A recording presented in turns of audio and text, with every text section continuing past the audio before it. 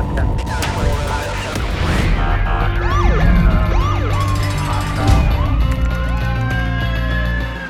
to be a street cop.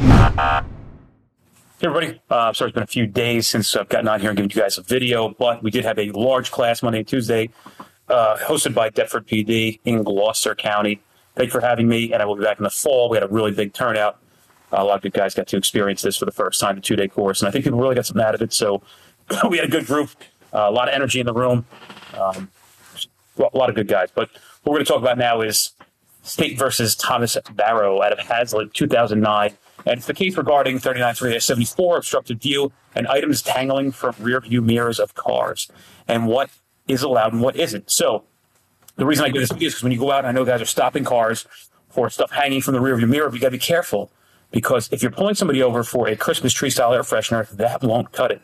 And maybe you said to yourself, hey, I've had this before and it flew in court, maybe because the defense attorney or the judge or the prosecution did not know what the case law was. And I'm giving it to you here. So when you have this stop, you don't make this mistake and lose your probable cause if you have a good case. So here's what the case law said. I'm going to slide this over a little bit and just turn on my thing here. Hold on a second, guys.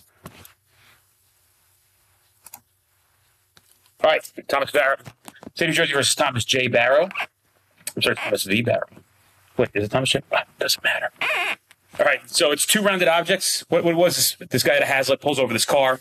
It's an Acura, and he pulls it over for obstructed view. And in the obstructed view, he pulls him over for two boxing gloves hanging from the mirror. And this is what the court said.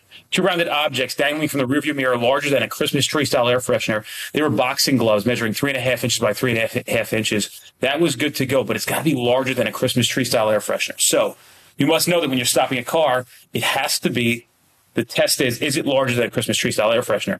Now, how exactly big is that? I don't know. Carry one with you. What do I tell you?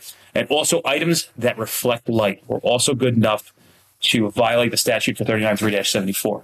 So there you are. That's your piece today. You go out tonight and you're looking for something. You find that rear view mirror and you see that item dangling from it. Know that now it must be larger than a Christmas tree style air freshener. I've attached the hyperlink here. You can click it and you can read the case yourself.